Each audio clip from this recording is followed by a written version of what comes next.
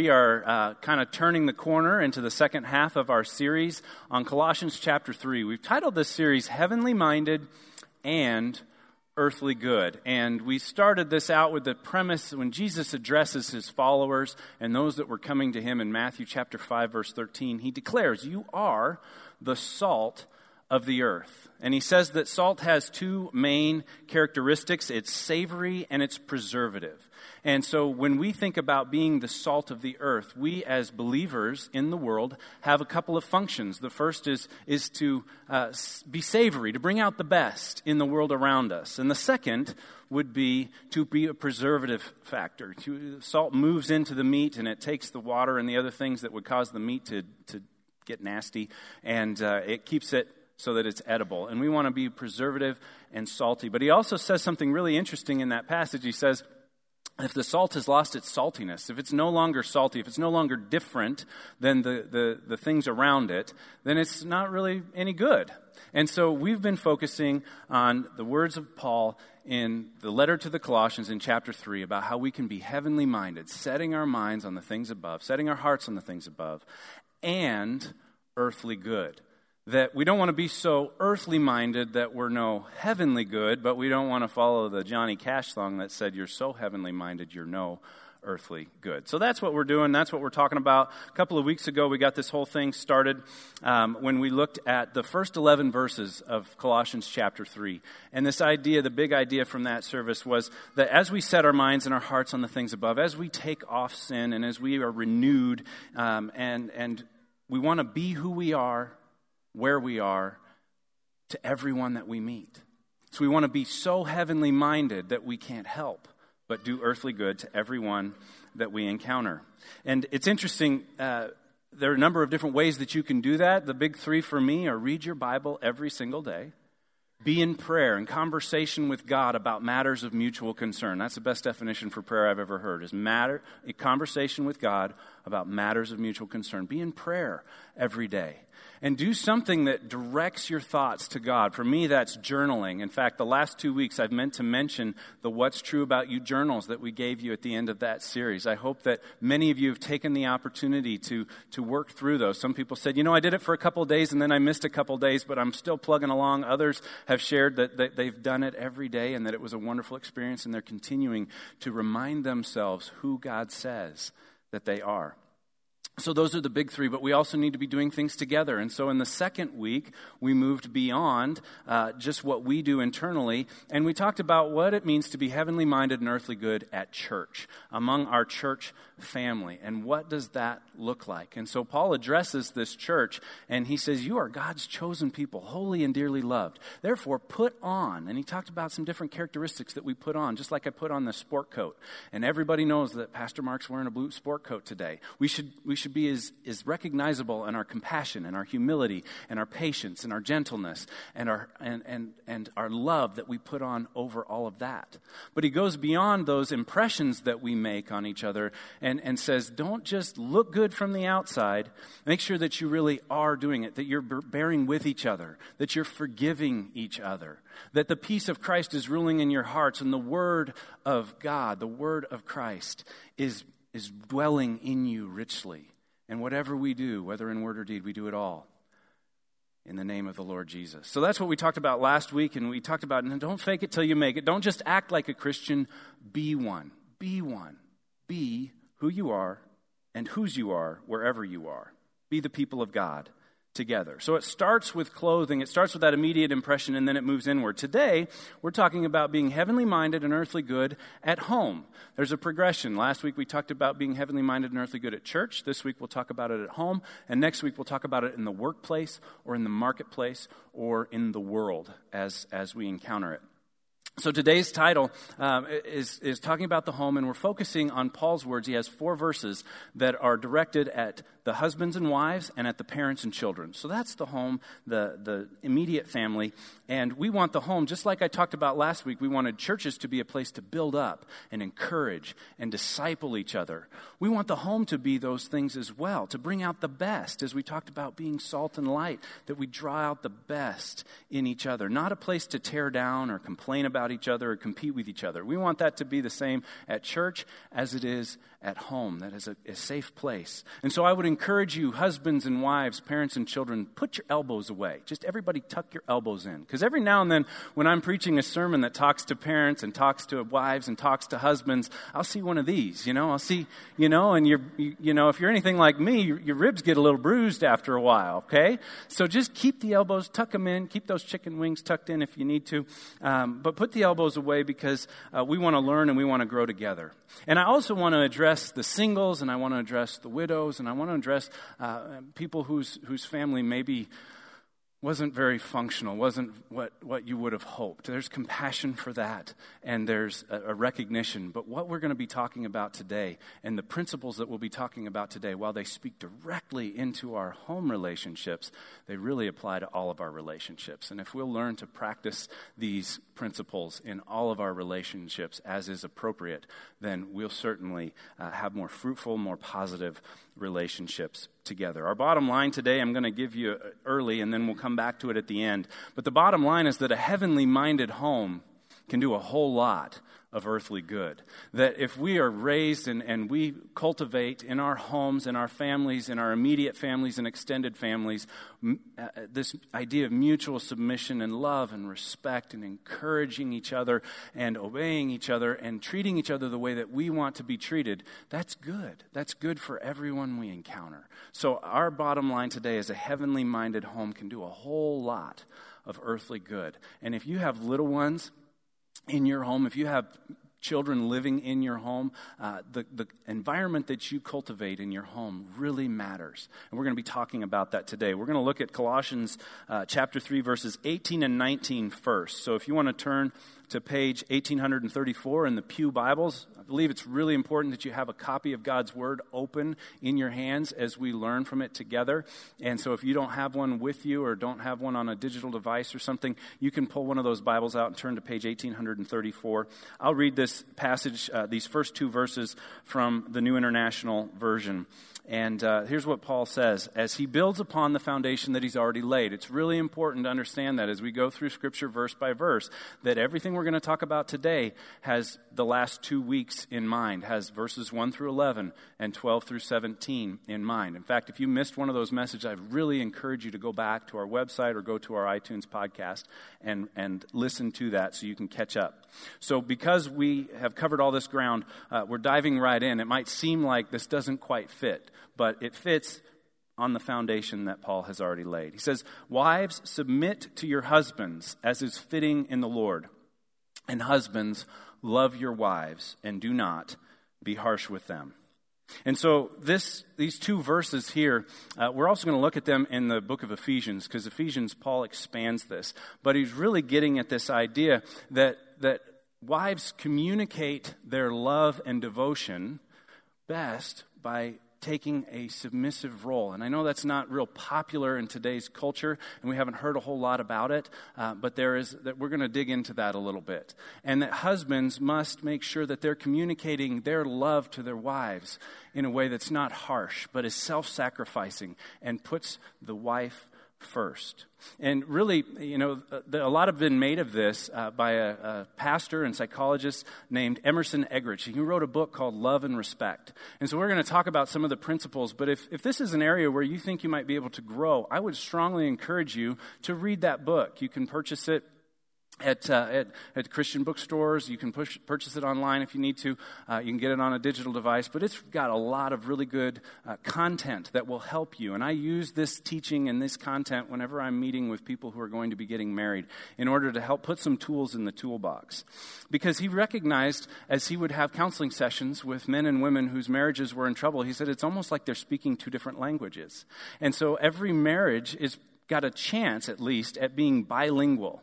And so if I were to say to you, I practiced this so many times, ik hou van je, if you have a Dutch background, you might know that I just told you, I love you, in Dutch. But if you don't have a Dutch background, you don't know that. What did he just say? What was the word? Or maybe, we have a Congolese church that meets with us, and if I were to say, nakupenda, Well, nakupenda means I love you in Swahili, and they might recognize that and hear that. But if two people are speaking at each other in two different languages, it doesn't really matter what they're saying if it can't be understood by the other person. And he found that over and over and over, the people that were sitting in front of him in his office and were having trouble with these marriages, he recognized that many times it was like the wife was saying, no, I love you, I love you, I love you. But the husband wasn't hearing that. And the husband was saying, I love you. But the wife wasn't hearing that. And so getting people to understand that we speak different languages, that most men, communicate love and admiration in a language that sounds a lot more like respect. If you think about military or some of the places where men are the vast majority of the people, there's a high honor and respect code, and there's a camaraderie that develops from that. And that women communicate love through nurturing and through the more emotive types of communication that don't always translate for men. And so it's not right or wrong. It's just different. It's not right or wrong. It's not that one is right and the other is wrong. It's just different. We have different ways of communicating to each other. And I'll also, often in those sessions with premarital counseling or with a couple that's struggling, I'll recommend a book called The 5 Love Languages. And it identifies 5 different common love languages. And oftentimes it's that a husband is saying, I love you, in a language that the wife is not receiving as love. We learned a lot about this when we read the book. And I was doing certain things to communicate my love to Heather, but they weren't speaking her love languages. And she was doing things to communicate her love to me, but they were going right over my head. And so once we figured that out, we could not only be intentional of communicating love in the way that the other person would receive it, but we'd also recognize when the other person was communicating love and receive it as such. Now, some of you will recognize a song that came out in the 1960s, in fact, 1967, and it was the Beatles, and it said, all you need is love. Love, love, love. Some of you are back there right now, and you know exactly what I'm talking about.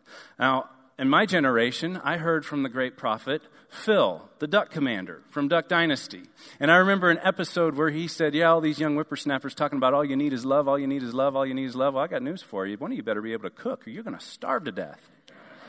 Right? Love might fill us up emotionally, but it doesn't fill up the stomach very well, does it? And I believe that Emerson Eggerichs is onto something in his book, Love and Respect, and he points out that Paul would say to us today what he said to the church in Colossae over 2,000 years ago. All you need is love and respect. All you need is love and respect. Now, contemporary and pop psychology has a strong emphasis on love and an opposition to respect and to submission. But remember the words that Paul says to us in Romans chapter 12. He says, no longer be conformed to the pattern of this world, but be transformed by the renewing of your mind, so that you may test and approve what God's perfect, pleasing will is. So when we talk about love and respect, I've got a couple of images that I found online. I did not create these. They're really, really well done. Somebody with a graphic arts degree or something created these. But they show a couple of cycles that Emerson Eggerichs talks about in his book. And this idea that there is a crazy cycle in regards to love and respect. Can we pull that one up, Larry? There's an image that, there you go, the crazy cycle. So you can see at the top it says, without love, she reacts without respect. And without respect, he reacts without love. Now, this is our fleshly nature. This is our automatic response when the brain's on autopilot and something happens to me that feels disrespectful. My gut reaction is to respond in a way that might feel unloving. And that's a crazy cycle because you can see that it just spins, right? So without love, she reacts without respect. Without respect, he reacts without love. And it just keeps going. And one negative begets another negative, begets another negative. And he points that out and he says, that seems hopeless, but it's not, because it also spins in the other direction. And so if we bring up the next one, there's an energizing cycle where his love motivates her respect, and her respect motivates his love, and it's energizing and it's expanding. As he feels respected, he can respond in love, and as she feels love, she can respond in respect, and that cycle just spins in the right direction, and you feel energized, you feel loved, you feel respected. And all kinds of wonderful things happen. And oftentimes when I'm sharing this with a couple, I'll get a little hand go up and say, okay, so whose job is it to reverse the cycle? Whose job is it to recognize that the cycle is spinning in the wrong direction and not react the way we naturally react? And I always smile a little bit and say, whoever sees themselves as the most mature is the one who breaks the cycle. So if you see yourself as the most mature in the relationship, then it's your job to, even when you feel disrespected or unloved, to respond the opposite way. And so it's not 50-50. I tell people all the time, marriage is not a 50-50 relationship. 50-50 marriages end in divorce 50% of the time, probably more than that. It's a 100-100 relationship. It's a 100% relationship that we choose as husbands to act in love, to follow the command of Scripture, and to love our wives 100% of the time. Not waking up looking for a reason not to, looking for a reason to be unloving. We wake up and remember the promises we've made, remember the commands of Scripture, pray for the strength to do it if it's difficult, and we choose to show love over and over. And wives, same thing. You choose to submit yourself. Submit. And it's important to understand what it doesn't say. It doesn't say, husbands, subjugate your wives. It doesn't say that.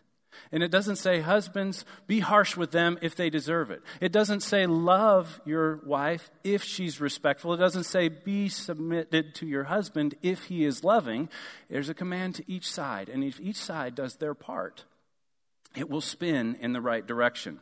Now, I want to read, I won't be able to comment on it verse by verse, but Paul addresses this subject so much more thoroughly in his letter to the Ephesians. In fact, if you were to take an hour and read the entire book of Colossians and then read the entire book of Ephesians, you would find that there is tremendous overlap, but in most cases, he'll address things a little bit broader in the book of Ephesians. So if you're ever reading through Colossians and you get stuck, see if there's a parallel passage in Ephesians that might shed a little bit of light to that. Here's what he says in verse 21 through 33, the last chunk of the chapter in Ephesians chapter 5. It's on page 1823 in your Bibles there. He says, wives, submit to your husbands as to the Lord. Back up. Verse 21. Submit to one another out of reverence for Christ. Wives, submit to your husbands as to the Lord, for the husband is the head of the wife, as Christ is the head of the church, his body, of which he is the Savior. Now, as the church submits to Christ, so also wives should submit to their husbands in everything. Husbands, love your wives, just as Christ loved the church and gave himself up for her, to make her holy, cleansing her by the washing with water through the word, and to present her to himself as a radiant church without stain or wrinkle or any other blemish, but holy and blameless. In this same way, husbands ought to love their wives as their own bodies. He who loves his wife loves himself. After all, no one ever hated his own body, but he feeds it and cares for it just as Christ does the church, for we are members of his body. For this reason, a man will leave his father and mother and be united to his wife, and the two will become one flesh. This is a profound mystery, but I am talking about Christ and the church. However, each one of you must also love his wife as he loves himself, and the wife must respect her husband. And so, while he expands on this teaching, I love the way he begins it in verse 21. And he talks about submitting to one another out of reverence for Christ. And I would say you should wake up each day in a submission competition. Just wake up each day in a submission competition where you're going to see if you can submit to each other in a little friendly competition. Not in a competitive, no holds barred type of a way. Okay, guys, tone it back just a little bit. But in a way that you say, how can I submit? How can I put this other person first? How can I clothe myself in compassion, kindness, humility, gentleness, and patience, and put love over all of it in my marriage relationship? How can I do that and choose to show love or show respect as the case may be? Now, we got to move on to the next couple of verses where Paul addresses parents and children.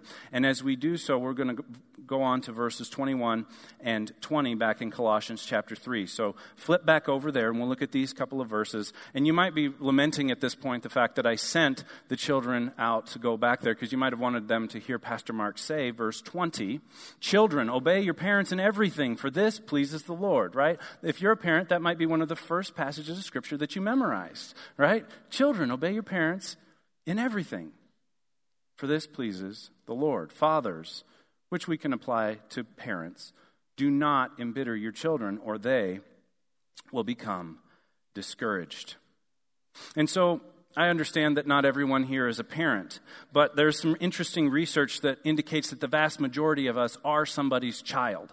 And if you happen to be somebody's child, odds are those people are your parents. So we are all in a parent-child relationship. Furthermore, if your parents have children, odds are you're one of them in about 100 out of 100 cases. So you do have these parent-child relationships, and I understand that not all parent-child relationships were really encouraging, and there might have been some embittering that went on. And so I would encourage you to look into God's Word here and see what are the things that God is saying to you. Because like marriage, there's much been written in the world around us, much that has been written, both secular and Christian, about parenting. And so it runs the gamut of children are to be seen and not heard, all the way to children are the focus of their parents' lives, and everything is devoted to the children, and the children's schedules and the children's lives run everything about the family. And somewhere in between, we see Paul's words saying that children are to obey. Children are to obey. But parents, we have a responsibility, too, to make sure that we don't embitter our children lest they become discouraged. And I have a genuine belief that most parents really want to get this right. Most parents really want to get this right. And so one summary statement that you could say that captures both of these verses is that a home built on encouragement is filled with obedience. That a home built on encouragement is filled with obedience. And of course there are exceptions on both sides, but generally speaking, you train up a child in the way that he should go, and when he is old, he will not depart from it. That is a truth that bears itself out over and over and over again. And as children are encouraged, and a love for the Lord is instilled deep within them, then they respond in obedience, both to their parents and to God. Again, Ephesians chapter 6 now will give a little bit of an expansion on this. So I want to read Ephesians chapter 6, verses 1 through 4 to you, and then we'll talk just a little bit about this and how it plays out relationally and move on. But here in chapter 6, Paul says, "Children, obey your parents in the Lord, for this is right. Honor your father and mother, which is the first commandment with a promise, that it may go well with you, and that you may enjoy long life on the earth. Fathers, do not exasperate your children. Instead, bring them up in the training and instruction of the Lord." So in both cases, we see this relationship dynamic working out. In both cases, children are exhorted to obey their parents. And in both cases, parents are exhorted to not make it so stinking hard for your kids to obey. And when I looked at this and studied this and thought through this, I thought, this reminds me of the two cycles. It reminds me of the two cycles that we just talked about in the marriage section. It reminds me of the crazy cycle, because I've been in the crazy cycle both in a marriage relationship and in a children's relationship. This is my attempt at a professional graphic. You notice it's not quite as sparkly as the last one, but it was free. And this is original content. But the idea is that without encouragement, children respond without obedience. And without obedience, parents might respond without encouragement. So there is a crazy cycle that may appear, or you might be reminded of this and reminded of your growing up years, that there was some disconnect between encouragement and obedience. But there's also good news. There's an energizing cycle that I have seen played out over and over in my own family and in the families of people that I know. There's an energizing cycle that says that the parent's encouragement motivates the child's obedience, and the child's obedience motivates the parent's encouragement. And so you can choose which way you want that to spin. Unless you're thinking, well, whose responsibility is it to reverse the cycle? If we get on the crazy cycle, I'll settle that one for you. It's the parent's responsibility, okay? You're the parent. You're the adult. You have to make this decision, especially if you're dealing with young children. And so if you're an adult child, and this wasn't the case, and you spent more time growing up on the crazy cycle, or maybe you spend more time in your adult relationship with your parents on the crazy cycle than the energizing cycle, I would encourage you to take the initiative on that. Especially if you're a believer in Christ and maybe your parents are not. Take the initiative and see if you can't reverse the cycle, and see if there's not some way that you can show honor and respect and obedience, maybe though you're not under the roof anymore, that might motivate their encouragement, that might break down the walls, that might help repair the relationship. And whatever you do, make sure if you have children that you're starting and initiating with encouragement, with grace, with love, with the things that your child's heart needs in order to inspire and motivate their obedience to you. So our bottom line, when we take all of this from a 30,000-foot view, is that a heavenly minded home can do a whole lot of earthly good. And if we want to be raising children and creating homes that will do good in this earth, we need to be heavenly minded and set our own preferences aside sometimes, surrender ourselves to the commands of Scripture, and choose to submit to one another out of reverence for Christ. Sometimes we don't want to submit to one another out of reverence for each other, but we can choose, as Ephesians 5:21 says, to submit to one another out of reverence for Christ. And we can choose to be heavenly minded at home so that we can do a whole lot of earthly good. Just as we said earlier, all of this builds on all of that. When we talk about the first two messages in this series and taking off the old self and putting on the new self and ridding ourselves of sin and recognizing that there are some things that are a part of who we are when we come to Christ that need to become a part of who we were, that they don't belong in the new life that we have with Christ. We take those off. That's the first 11 verses. Then we choose to put on love and compassion and kindness and gentleness and humility and patience. And we make those a part of who we are. And we live as followers of Christ. And this is not a doism. This is not a list of do's and don'ts. This is not something where you roll up your sleeves and you white knuckle it through life trying to get all of these things right. It's a take off and a put on. And a take off and a put on, and it's cyclical, and it's not like it all happens at the moment of conversion and then you're free and you never have trouble with any relationship ever again. It's that as trouble presents itself, you ask yourself introspectively, what is in me or on me or going on in my life that is causing this conflict, and is there something that needs to go? And then you take that off and you put on what God says to put on, and we take off. Kind of like your bottle of shampoo in your shower. Have you ever read the instructions? Most of us don't need instructions for shampoo. But just in case somebody does, they've printed them on there. And do you know what they say? Lather, rinse, repeat, right? So theoretically, you should never leave the shower. You should just lather, rinse, repeat. Lather, rinse, repeat. Lather, rinse, repeat. But there's an assumption there that you're going to lather, rinse, maybe repeat if you need to, and then you're going to go out and live life a little bit. And when your hair gets dirty, you're going to go back and you're going to lather, rinse, and repeat. And that's much the same way that our family of believers works. That's much the same way that our relationship with Christ works.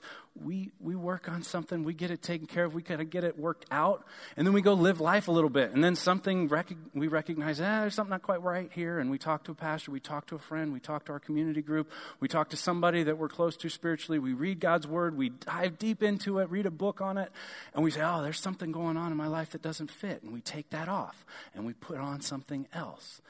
And we lather, and we rinse, and we repeat. So next time you're washing your hair, I want you to remember Colossians chapter 3. And I want you to remember I'm taking off the old, and I'm putting on the new. And I'm going to continue to do that until I become just like Jesus. Because what if?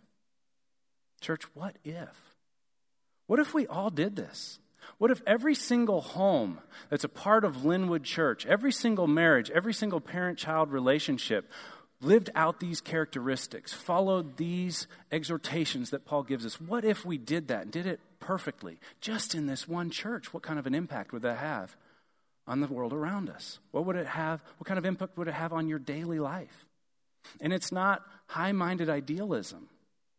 It's a progress. And you start somewhere, and you move forward with that. And so as we move to a time of response, I want to remind you that God has a vision for your life. He has a vision for your life, and it's that your life would be rich and satisfying.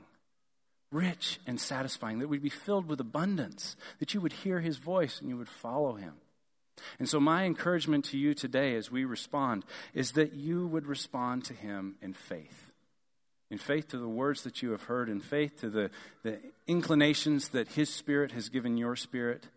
And whether that means making a commitment to respond differently in one or more of your relationships, or to share this information with somebody you know who's struggling in their marriage or in their parenting, or maybe you've heard something that has helped you to see that God does have a vision for your life, and it starts with you responding in faith to his invitation to be a child of God. to express faith in him, to say, I'm going to accept your payment as the penalty for the payment of my sins. I'm going to accept your death on the cross, and I'm going to put my life completely in your hands. Whatever God is saying to you, whatever the Spirit of God is whispering to you, I encourage you to respond in faith today. There are altars that are prepared for you. If you want to come and just pray by yourself, you can come down and kneel before or sit on one of these altar benches in the middle. If you'd like somebody to pray with you, to put a hand on your shoulder and to pray for you, you can go to one of the outside altars. And somebody will come, a board member, an elder, somebody who's on our prayer team will see you and move towards you and just put a hand on your shoulder. And if you'd like to interact with them just a little bit and pray with them, you're welcome to do that as well. We're going to respond now, and I invite you to pray with me as we do. Heavenly Father, thank you.